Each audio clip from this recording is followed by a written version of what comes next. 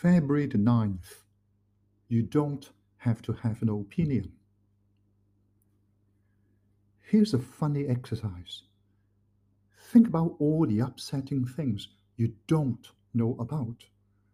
Stuff people might have said about you behind your back, mistakes you might have made that never came to your attention, things you dropped or lost without even realizing it. What's your reaction? You don't have one because you don't know about it. In other words, it is possible to hold no opinion about a negative thing.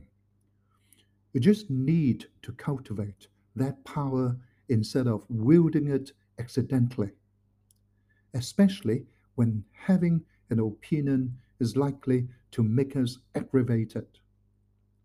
Practice the ability of having absolutely no thoughts about something.